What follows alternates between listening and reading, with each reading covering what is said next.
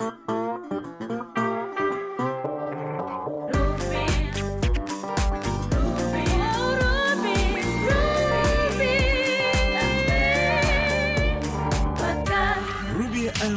Podcast.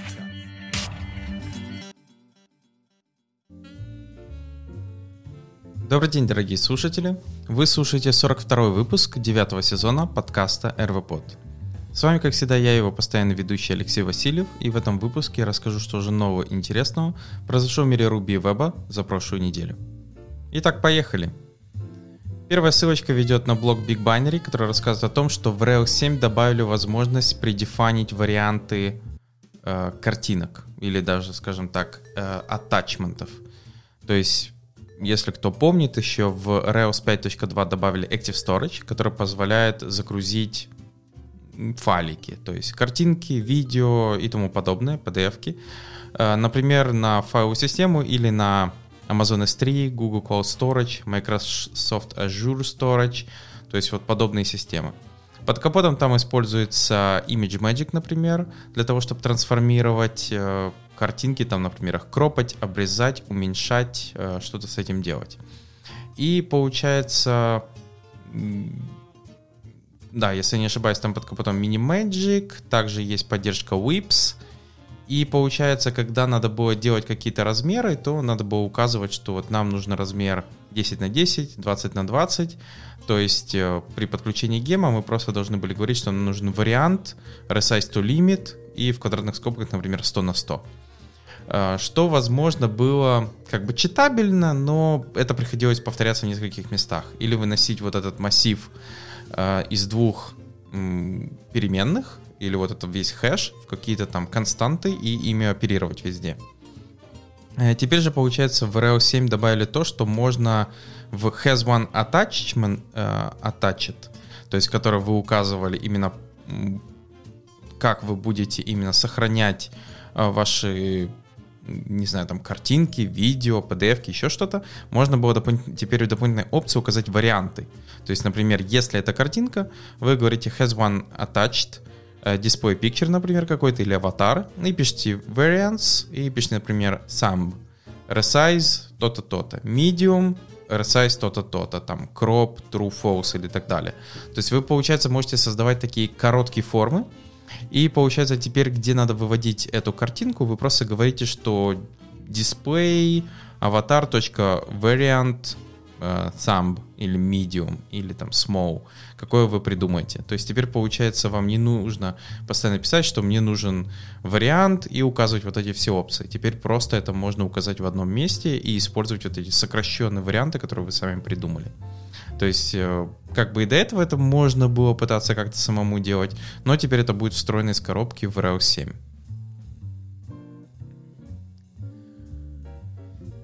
Следующая ссылочка ведет на блог Шерон Роснер, которая рассказывает о том, как работают Ruby файберы. Статья, сразу предупреждаю, не маленькая и достаточно такая технически обширная. То есть он рассказывает вообще, в чем отличие, чем отличаются файберы от тредов. Скажем так, тяжело мне будет предсказывать, особенно учитывая, что тут хорошие примеры с кусками кода, где автор как раз показывает, как функционирует файбер пошагово, потом начинает усложнять функциональность, то есть добавляя какую-то более серьезную логику. Потом он показывает, как получается работает файбер, когда вы делаете какие-то long-running задачи. И в конце он объясняет, зачем нужны такие штуки, как автоматический сквитчинг, зачем нужна штука такая, как fiber-based concurrency, и вообще вот это fiber switching dance, как это все происходит. Если грубо, я понимаю, что вы уж пришли слушать подкаст, то нужно понимать такие важные вещи. Первое, что любой работающий скрипт, под капотом у него всегда есть один рабочий файбер, как минимум. То есть даже если вы внутри, ваш код не использует файбер, у вас все равно всегда есть файбер, потому что файбер — это как бы контекст вашего приложения. То есть есть такая штука, как main fiber, это main current thread, который мы также... Это не есть current thread, но он работает в current thread, и получается любой типа Ruby runtime, котором создается thread, есть еще там тоже вот эта штука под названием Fiber. То есть Fiber можно еще так назвать, это execution контекст, то есть контекст выполнения вашей программы. Он, получается, контролирует порядок выполнения ваших операций. У него есть свой стак и instruction point. К сожалению, буду вот кидаться этими английскими словами, чтобы каждый не переводить.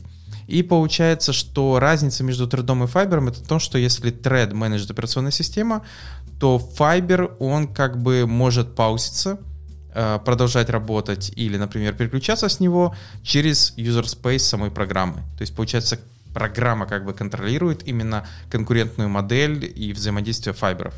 То есть, получается, это позволяет на программном уровне делать переключение между выполнениями какого-то контекста, либо производить такую вещь, как кооперативный мультитаскинг, либо, получается, хороший пример же, опять же, в этой статье, когда вы, например, вам приходит запрос, например, на чтение какого-то файла, вы, получается, создаете Fiber, говорите, что вот дальше делаете запрос на операционную систему IO, которая, например, делает чтение файла через IO Uring, например, тот же, и в этот момент она может как бы переключить контекст и продолжить работать в другом месте, пока что файл, например, считывается, он какой-то большой.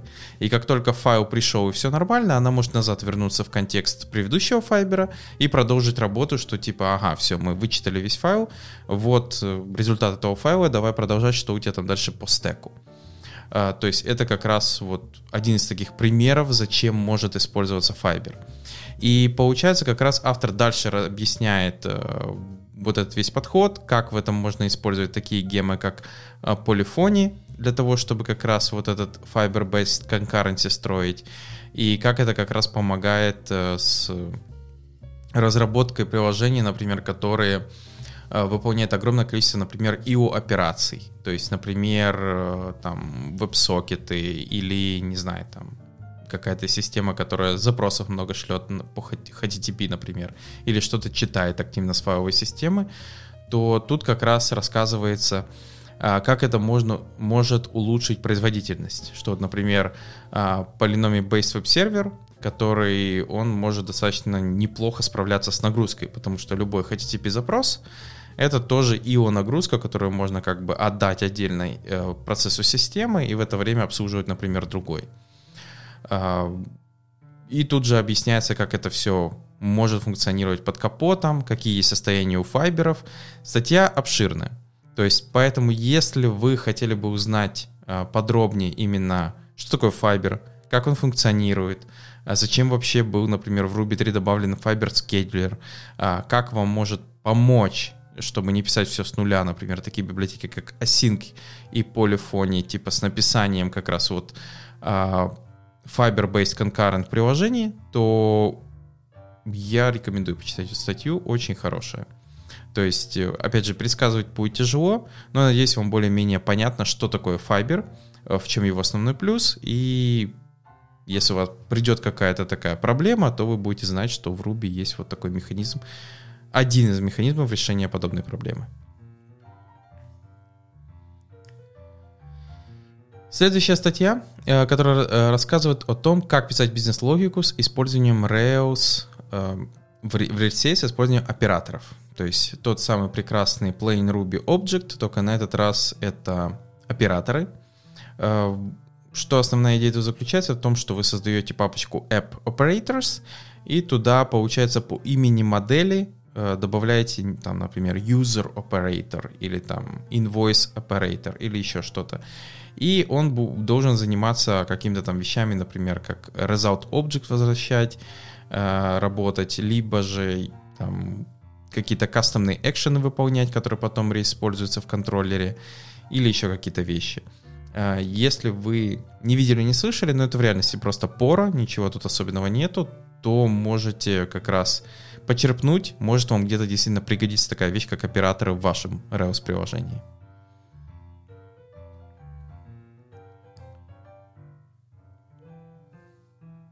И напоследок по Ruby статья про в блоге AppSignal про Optimistic Locking in Rails REST API.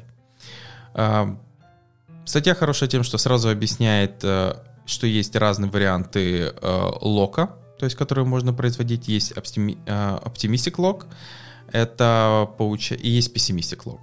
То есть Pessimistic Lock — это в основном идея какая, что, представьте, самый такой простой вариант — это работа реляционной базы данных, что когда она начинает модифицировать какую-то запись, она, получается, ее блокирует, и если второй какой-то процесс приходит и пытается что-то делать с этими данными, то он как бы не может ничего не сделать, он просто должен ждать. То есть основной плюс, что если у вас есть какой-то набор одновременных процессов, которые должны отмодифицировать одну и ту же запись, то они как бы это все сделают последовательно, потихоньку, один за одним, все будет нормально. Минус, понятное дело, что такой процесс может занять достаточно много времени. Представьте, что если это какой-то HTTP-запрос, то вы должны как бы подождать, возможно, даже пару секунд, а то и минут, я надеюсь, такого нет, но все-таки дождаться, пока другой процесс освободит эту запись. Тем более в Pessimistic Locking очень обязательно иметь какую-то систему именно дедлока, если, это в более сложных системах, не в HTTP-запросах, если у вас происходят какие-то сложные операции и могут производиться какие-то там, один ресурс ждет другой ждет занят третьим, а третий там дожидается, и вот происходит какой-то такой вот дедлок, и должна быть какая-то система, которая это засекает и обрубает его, например. В оптимистическом локинге механизм работы немножко другой.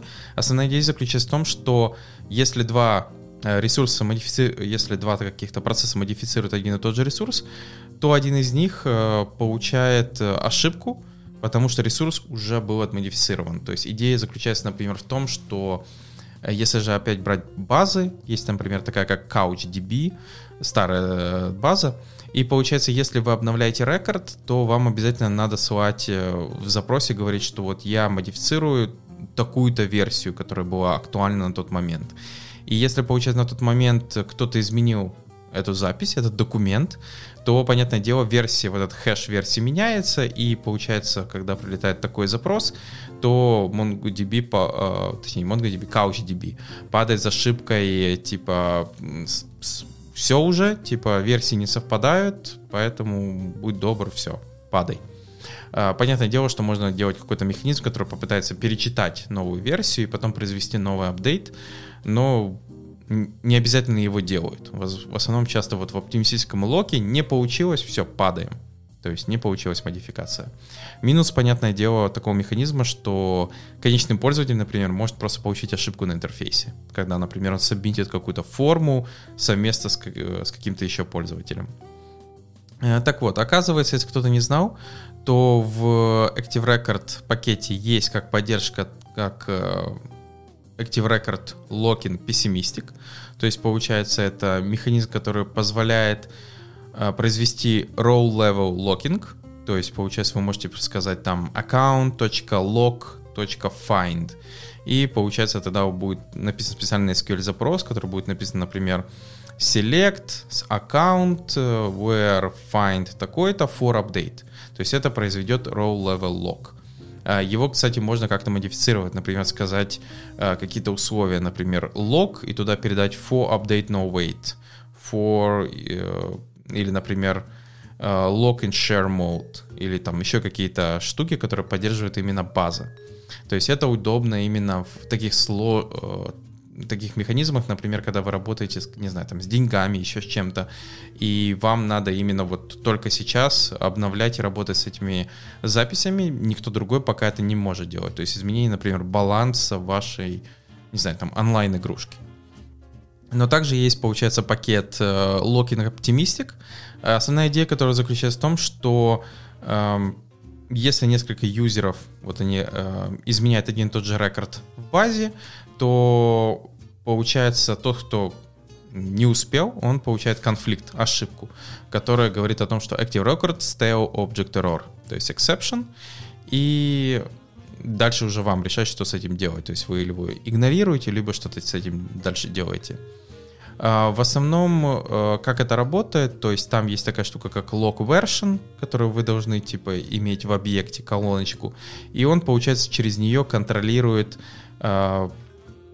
То есть вы делаете запрос, и он проверяет, что если версия сходится, то, получается, можно обновлять. Если нет, к сожалению, объект бы уже был обновлен был каким-то другим процессом.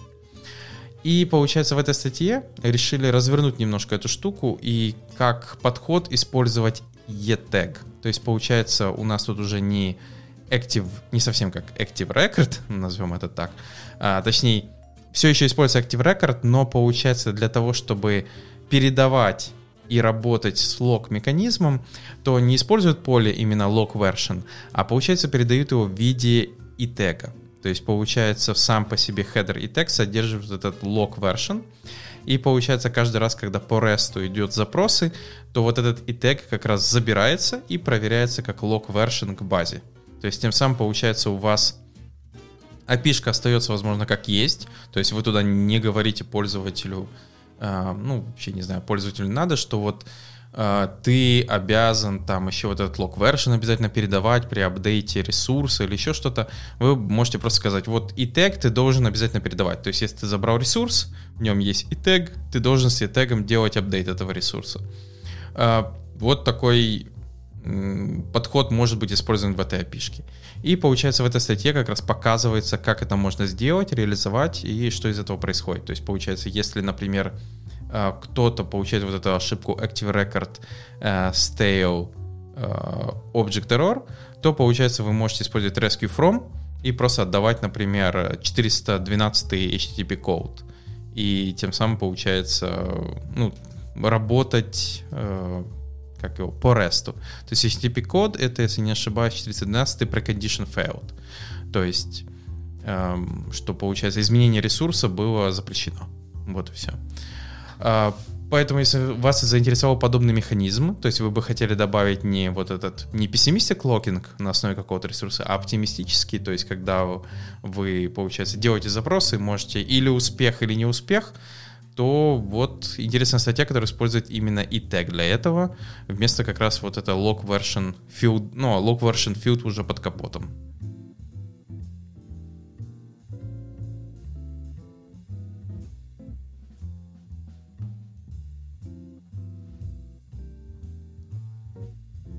Перейдем к новостям из мира веба. И первая не очень новость — это то, что такой пакет, как UA-Parser.js, был скомпрометирован. То есть были запаблишены пакеты такие, как 0.7.29, 0.8.0 и 1.0.0, в которые были добавлены, я так понял, трояны. Трояны при этом работают, разворачиваются в основном на винде, но, возможно, подвержены еще Linux-версии, я не уверен. В чем основная проблема? Возможно, вы напрямую не используете данный пакет, но он может быть в зависимости от других пакетов, которые вы используете у себя в приложении. Поэтому будьте осторожны, посмотрите, есть ли у вас вот UA-Parser.js,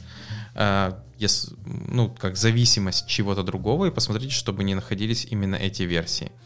UA-Parser.js — это вообще библиотека для того, чтобы детектить браузер engine, операционную систему, девайсы с помощью юзер-агента. То есть вы передаете в него строчку юзер-агента, он пытается все это оттуда выпросить, поэтому называется UA, потому что часто именно эта информация находится в этом юзер-агенте, хедере. И, получается, оттуда она пытается достать такую информацию, как браузер, девайс, engine, операционную систему, CPU, возможно, еще что-то. Как я сказал, опять же, надо смотреть, что у вас это может использовать. Возможно, какая-то, я не знаю, там, библиотека, которая работает только на определенных браузерах и пытается почему-то не feature detection использовать, а, например, парсинг хедера. Один из вариантов. Либо, я не знаю, у вас Node.js приложение, которое, например, вы там какой-то клик-трекинг производите, и вам надо парсить еще этот хедер, чтобы собирать какую-то дополнительную информацию. Опять же, может быть, наверное, этот пакет. Поэтому будьте внимательны. Если что, используйте, я так понял, 0.7.28, то есть не переходите на эти новые версии. То есть ее надо именно как-то четко зафиксировать, и будьте осторожны с обновлениями на новые версии этого пакета.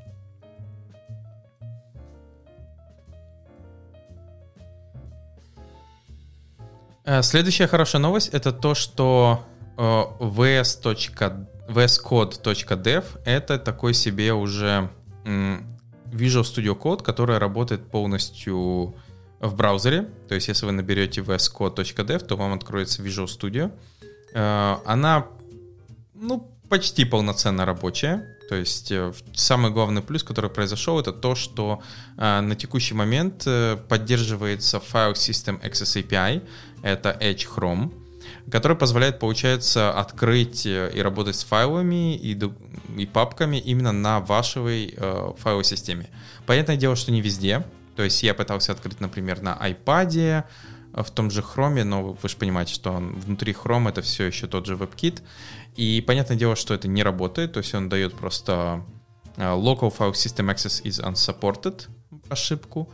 Но, например, на Edge, на Chrome это будет работать. Понятное дело, что, как я сказал, не все до конца работает. То есть, например, это прекрасно будет работать с какими-то там программированием JavaScript, еще чего-то, TypeScript, Python, возможно, даже, но то есть для HTML, JSON, CSS все вообще прекрасно. С такими вещами, как, например, Go, Rust, понятное дело, будет немножко тяжелее. Например, терминал и дебаггер, они недоступны. То есть там этого нету. Вы не можете компилировать Rust, Go прямо из VS Code. Если кто-то это делает. Люди все-таки используют десктопные часто вот в таких случаях. Не все экстеншены тоже могут работать. И, получается, есть там определенные какие-то еще ограничения. То есть не все сразу, конечно, заработало, но действительно, если вам нужен VS Code, вы к нему привыкли, вы включили какую-то машину, где его нет, и вам надо быстро что-то отредактировать, то, возможно, теперь его ставить и не нужно. Вы просто открываете vscode.dev и редактируйте нужные файлы с подсветкой, со всем остальным, сохраняйте, и все. Все будет работать. Что интересно, конечно, добавляет, что скоро действительно такая штука, как Chromebook, может стать такой developer-friendly машиной. При наличии, конечно, интернета, потому что без интернета будет тяжеловато с ним жить, но с интернетом это действительно будет уже, вот, открываешь VS Code и вперед. Да, что еще нужно? Особенно учитывая, что есть еще у GitHub свой вот этот Code Space. Это когда они прям поднимают под тебя виртуальную машину с памятью CPU, и там есть именно полноценный рабочий терминал, браузер, то есть VS Code и все остальное, то есть вот все работает. То есть понятное дело, что там все-таки полноценная машина, поэтому там можно что-то собирать, делать, ранить, например, какой-то веб-сервер. Но VS Code, я думаю, потихоньку, возможно, с помощью WebAssembly сможет делать подобные вещи тоже. То есть представьте, что WebAssembly как раз может быть использован как такой слой, чтобы ранить что-то сложное. Например, тот же Docker, допустим, или там какой-нибудь компайлер Go или Rust. То есть это не то, что этого нельзя делать сейчас, но, возможно, сейчас браузеры не настолько в хорошей форме, чтобы именно внутри WebAssembly ранить Go компайлер, чтобы что-то собирать. Может быть, в будущем.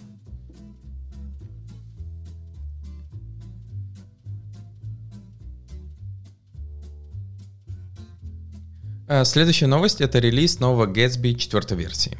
То есть в основном, что же тут добавили, это такую штуку, как Deferred Static Generation. Deferred — это значит, что генерация страницы произойдет только в том случае, если на нее будет запрос. А основная идея заключается в том, что есть сайты, у которых какие-то страницы не критичные, и они не нужны для генерации. Например, это какие-то большие сайты, у которых, например, есть какие-то архивные блокпосты. Например, это большой новостной сайт, у которого есть целый архив старых новостей, и понятное дело, что в основном ходят на текущие новости там за последнюю неделю, но, например, те, которые за N лет назад, то их не нужно генерировать статически, их можно сгенерировать только когда на них хотя бы один запрос будет. Также, получается, добавили такую вещь, как сервер-сайт рендеринг. Да, до этого Gatsby как бы и был статический сайт-генератор, но теперь, получается, его можно заранить в такой штуке, как Gatsby Cloud Hosting, и там внутри есть такая штука, как Gatsby Cloud Worker.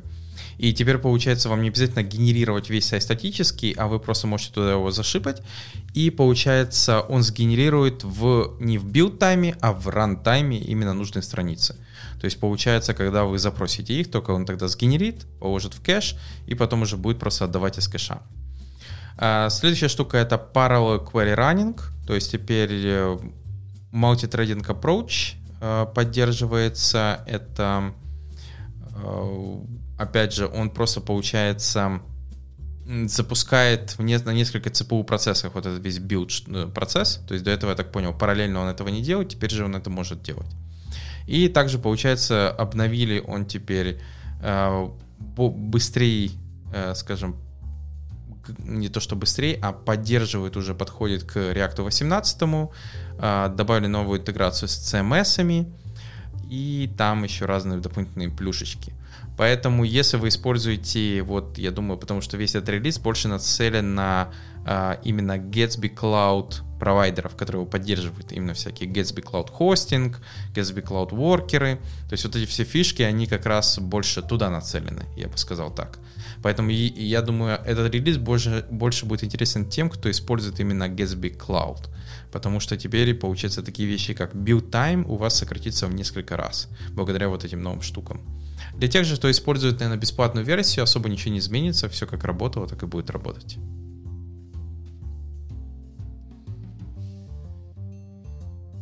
И еще одна хорошая новость — это релиз ноды 17 версии. В основном тут небольшой список деприкейшенов, там что-то задеприцировали в пакете DNS, в пакете Doc, также что-то с модулями сделали, и что самое главное, что в Node.js теперь инклюдится OpenSSL 3 версии, то есть V8 обновили до 9.5, и, скажем так, сделали больше API promise-friendly, то есть до этого малое количество пакетов именно поддерживал промисы, их надо было или использовать такую штуку, как Promisify, чтобы какой-нибудь там нужные штуки делать, те, которые синхронные, асинхронные, типа с помощью вот этого промисов. Теперь же получается все больше и больше. Вот, например, readline модуль, у него теперь есть /promise, и теперь, получается, его можно использовать через async await или promise chain, как вам уже больше удобно будет. Также есть разные другие дополнительные изменения, но они уже, я так понял, не такие уже важные. Скажем так, на текущий момент LTS все еще остается 14 версия, но, я так понимаю, вот уже наступает время, и нас ждет, скажем так, к концу этого года, то есть нас ждет, что 16 версия перейдет на активный LTS, поэтому готовьтесь, если я сейчас посмотрю, у нас активный LTS будет 26.10. То есть как раз когда я пишу данный подкаст, вот, 16 версия будет становиться активным LTS, 14 будет переходить в режим maintenance, поэтому можете уже, если вы вот активно используете LTS, либо все еще использовать 14, либо уже потихоньку переходить на 16.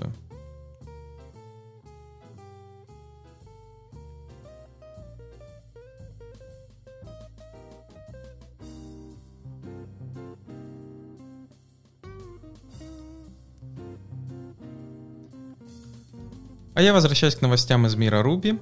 И первая новость — это статья в блоге Dev2, которая рассказывает о том, что интересно все-таки произошло в Stimulus 3, и почему тем, кто его использует, надо радоваться. То есть в прошлых выпусках я рассказывал как раз про новый Hotwire, про Stimulus, про Turbo, и как раз вот автор этой статьи решил более подробно рассказать, что же в Stimulus интересного произошло. Добавили такую штуку, как debug мод, чтобы лучше дебажить.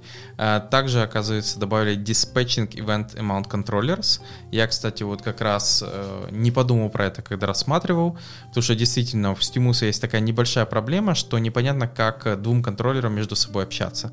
Я в основном, понятное дело, для этого использовал dispatch-ивенты. То есть я просто создавал ивент-шину, и контроллеры через нее общались. Но действительно механизма встроенного в Stimulus не было.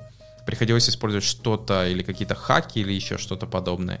Теперь же, получается, готовый механизм уже добавили именно в третьем стимулусе.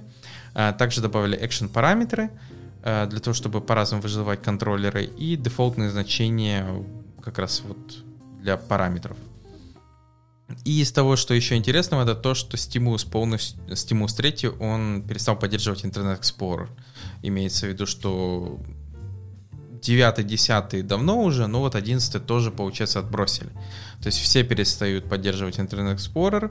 Tailwind 2 тоже, получается, откинул Internet Explorer. Поэтому, если вы все еще поддерживаете Internet Explorer, ну, жалко мне вас. Ну, что поделаешь. Возможно, у вас есть какие-то требования, но, как видите, весь основной интернет, Google, все остальные уже перестали, даже сам Microsoft перестали поддерживать Internet Explorer. То есть Edge, который уже как бы на Chromium работает, есть еще Firefox, слава богу, второй браузер engine, а то бы все, наверное, находились на WebKit и Chromium. И получается, ну и WebKit, который там, например, Safari, который никуда не спешит и часто все ломает. Вот, поэтому, если вы будете переходить на Stimulus 3, а вам все еще нужен IE, то вам придется пока что остаться на втором, никуда не двигаться.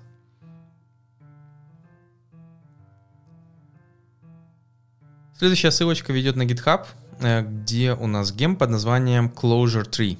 Это такой Active Record моделька, которая позволяет вам добавлять в ваше, например, приложение некую структуру под видом дерева, которая, получается, можно, ну, какие-то вот рекорды ваши именно представить и хранить в виде дерева. То есть есть разные варианты, как можно вообще в реляционной базе данных хранить дерево. То есть есть вообще отдельные графовые базы для этого. Но если мы, например, берем реляционку, то есть там, например, nested set, еще что-то. А есть, ну, nested set в основном оно как бы тяжелое решение, не такое уж гибкое, я бы сказал, но оно эффективно очень работает, если у вас дерево активно не изменяется. Например, каталог продуктов, потому что вот компьютеры, там, ноутбуки и так далее, и часто вот сами продукты меняются, а дерево остается то же самое. Но есть еще такая же структура, называется Closure Table. Это что все пути хранятся вот как ноды дерева, одна к одной. Получается, там есть такие поля, как, например, Ancestor или Parent, Descendant, Child и Depth, то есть глубина. То есть вот это, получается, табличка, в которой находятся вот эти тресленные поля, там еще часто бывает rank добавлено, и, получается, вот по ним хранится все дерево. И, получается, вот Closure Tree — это как раз такой подход. Получается, у него нормальная производительность на Select, хорошая производительность на Insert, вот подобные штуки. Также он работает, получается, с Active Record 4.2 и выше. У него есть поддержка STI, то есть Single Table Inheritance с иерархией, и, получается, у него есть еще поддержка Deterministic Ordering, Pre-Ordering. Также его можно выводить в графис формате. Ну, если вы знали, можно какую-нибудь структуру типа в dot формат генерировать и, например, в графисе ее рассматривать. И получается, вот если вам действительно не подходит, например, nested set, вам надо что-то вот чуть погибче, попроще, то можно посмотреть именно на использование этого гема для хранения вашего дерева, там, я не знаю чего, комментариев или еще чего-то. Вот можно попытаться, или тегов, то можно для этого как раз использовать этот гем.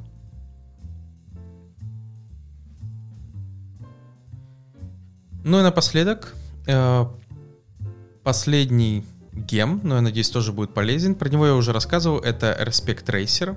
Это специальный гем, который может быть использован для того, чтобы найти dependency анализ одного теста от другого, найти flaky тест детектор. Также он еще может ускорять какие-то тесты, и он еще умеет coverage reporting делать. То есть такой себе универсальный типа скажем так, оптимизатор ваших Respect-тестов.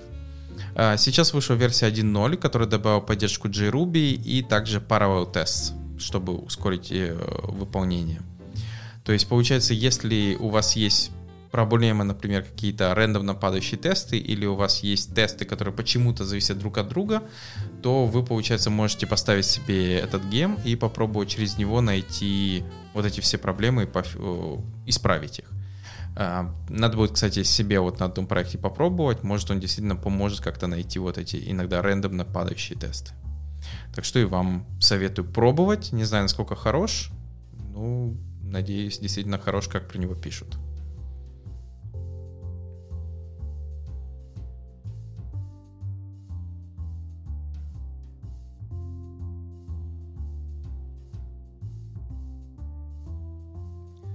Вернемся к новостям из мира веба. И первая новость — это Дмитрий Павлютин рассказывает про то, что должен знать каждый JavaScript-разработчик при использовании и работе с Unicode.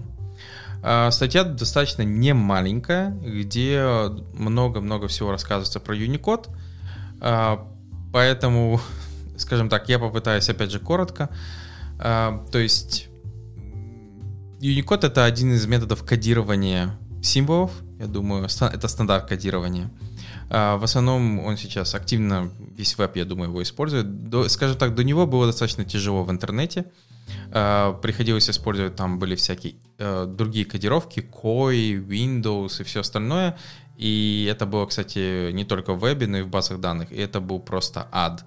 Потому что неожиданно какая-то система ожидает другую кодировку, она не может читать еще с одной. То есть было достаточно тяжело. Unicode на текущий момент, я думаю, это почти стандарт де-факто, который преобладает особенно в интернете. В чем у него есть разные плюсы и минусы. Опять же, не буду долго про это рассказывать. В основном кодовое пространство самого Unicode, оно разбито на 17 плоскостей. Там где-то по 2 в 16 степени символов в каждой плоскости. Это где-то 65 тысяч с лишним символов. Нулевая плоскость, или как ее называют, plane 0, она как раз называется базовый basis. И в ней содержатся наиболее часто употребляемые символы. Это те же ASCII, это цифры, то есть вот эти все основные штуки, они находятся как раз в plane 0. Остальные плейны, они называются supplementary или дополнительные. То есть, например, первая плоскость используется в основном для исторической письменности, plane 2 для редко используемых китайских иероглифов, если я не ошибаюсь, ну и так далее. То есть, например, 14-я плоскость отведена для символов, используемых по особому назначению. То есть, как видите, у каждой плоскости есть свое назначение. Для Unicode используется как раз обозначение U и там XXX, опять же рассказывается в этой статье. Дальше объясняется, как работает система кодирования. Рассказывается про UTF-16, у которого как бы там есть такая штука, как суррогатные пары. То есть это когда, получается, производится способ комбинирования символов Unicode именно в виде 16-битных слов последовательности. То есть именно получается за счет вот этих двух пар. В чем еще основной плюс, что получается, ну, есть еще UTF-32, то есть там достаточно много разных вот этих представлений. И про это все рассказывает статья. Поэтому если вы про это не знали, про вот эту всю штуку, то как раз вам стоит почитать, посмотреть, про какие проблемы могут происходить с Unicode. Ну, например, популярные функции ATO, ATOB, PTO. Это две функции, которые занимаются кодировкой и декодировкой в base64, которые встроены в браузер. К сожалению, если вы у них передадите не латин алфавит, то есть передадите какие-то UTF-символы, то эти функции просто упадут. То есть они не отработают. Поэтому приходится вот как раз заниматься иногда такими веселыми штуками, чтобы пофиксить. Там есть разные варианты, которые используют encode, decode, то есть чтобы кодировать, декодировать, например, чтобы escaping делать, чтобы, получается, работало именно вот это кодирование в base64 или декодирование. То есть в JavaScript не все функции они могут работать с UTF, поэтому это надо учитывать. Там даже может lens не всегда выдавать то, что требуется. И получается, в этой статье автор пытается рассказать, в чем могут происходить проблемы, как когда если у вас там какой-то текст-эдитор, и вы позволяете туда писать и смайлики, и все остальное, и вот дальше вам надо делать какую-то нормализацию строк, их как-то передавать, правильно считать длину, потому что не всегда она может считаться правильно. И как правильно именно считать длину, когда там используются суррогатные пары и вот это все.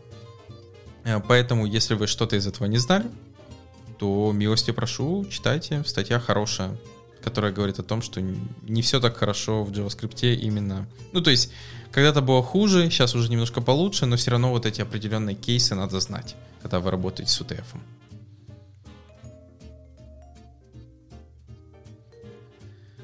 Следующий ресурс называется buttoncheatsheet.com. Это, получается, чит-шит по кнопкам, потому что в вебе кнопкой может быть каждый. Равенство у нас такое.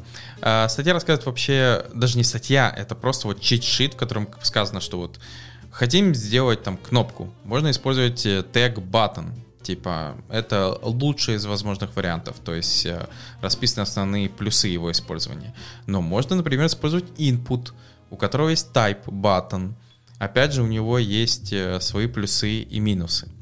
Дальше также можно использовать image, то есть вы можете сказать input type image, и это все еще будет button, то есть он может использовать как кнопка. Вы можете использовать div как button. Понятное дело, тут рассказано, что это не самый лучший вариант, лучше такое не делать. Можно использовать focusable div, можно еще использовать, то есть именно эта шпаргалка подсказывает разные варианты, что может быть баттоном и что лучше использовать и не использовать для этого. Как вы понимаете, коротко говоря, лучший вариант это использовать все-таки просто button tag или же input type button. Вот как-то вот в таких случаях это отлично. Все остальное в основном не нужно никогда.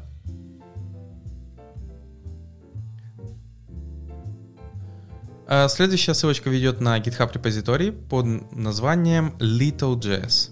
Это небольшая библиотека для создания 2D игрушек, то есть 2D Game Engine, 2D движок, и он поддерживает WebGL рендеринг. То есть можно создавать всякие, ну не знаю, там бродилки, еще какие-то игрухи подобные. То есть тут поддерживается, может рендерить 10 тысяч объектов 60 FPS в один момент на карте. Есть поддержка всяких Base Class Engine объектов, 2D физика, коллизии и разное-разное другое. Самое интересное, что автор даже говорит, что может быть использован как стартер-кит для JS 13K Games. То есть потому что в Starter Project он получается всего 7 килобайт. Может быть, не знаю.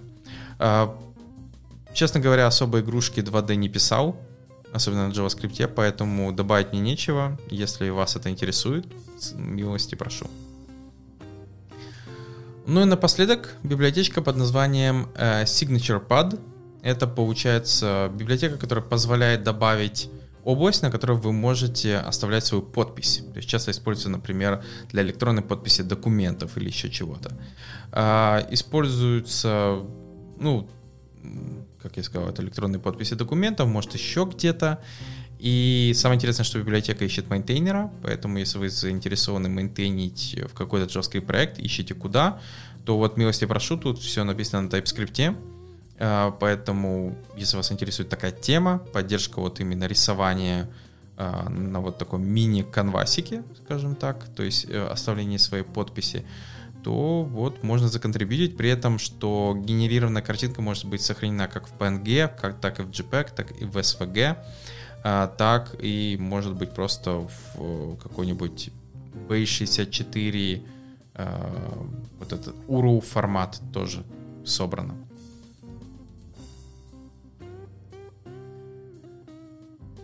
А на этом у меня все. Благодарю, что послушали данный подкаст. Также напоминаю, что 06.11 будет RoboPod Cafe, 27-я часть. Если у вас есть какие-то интересные новости, которые бы вы хотели, чтобы мы обсудили, закидывайте их в наш GitHub-дискуссию, то есть там собираются все эти новости. Если нет, то просто присоединяйтесь к стриму, а если не получается, то просто послушайте уже после стрима. А на этом у меня все. И до новых встреч, до нового выпуска. Пока.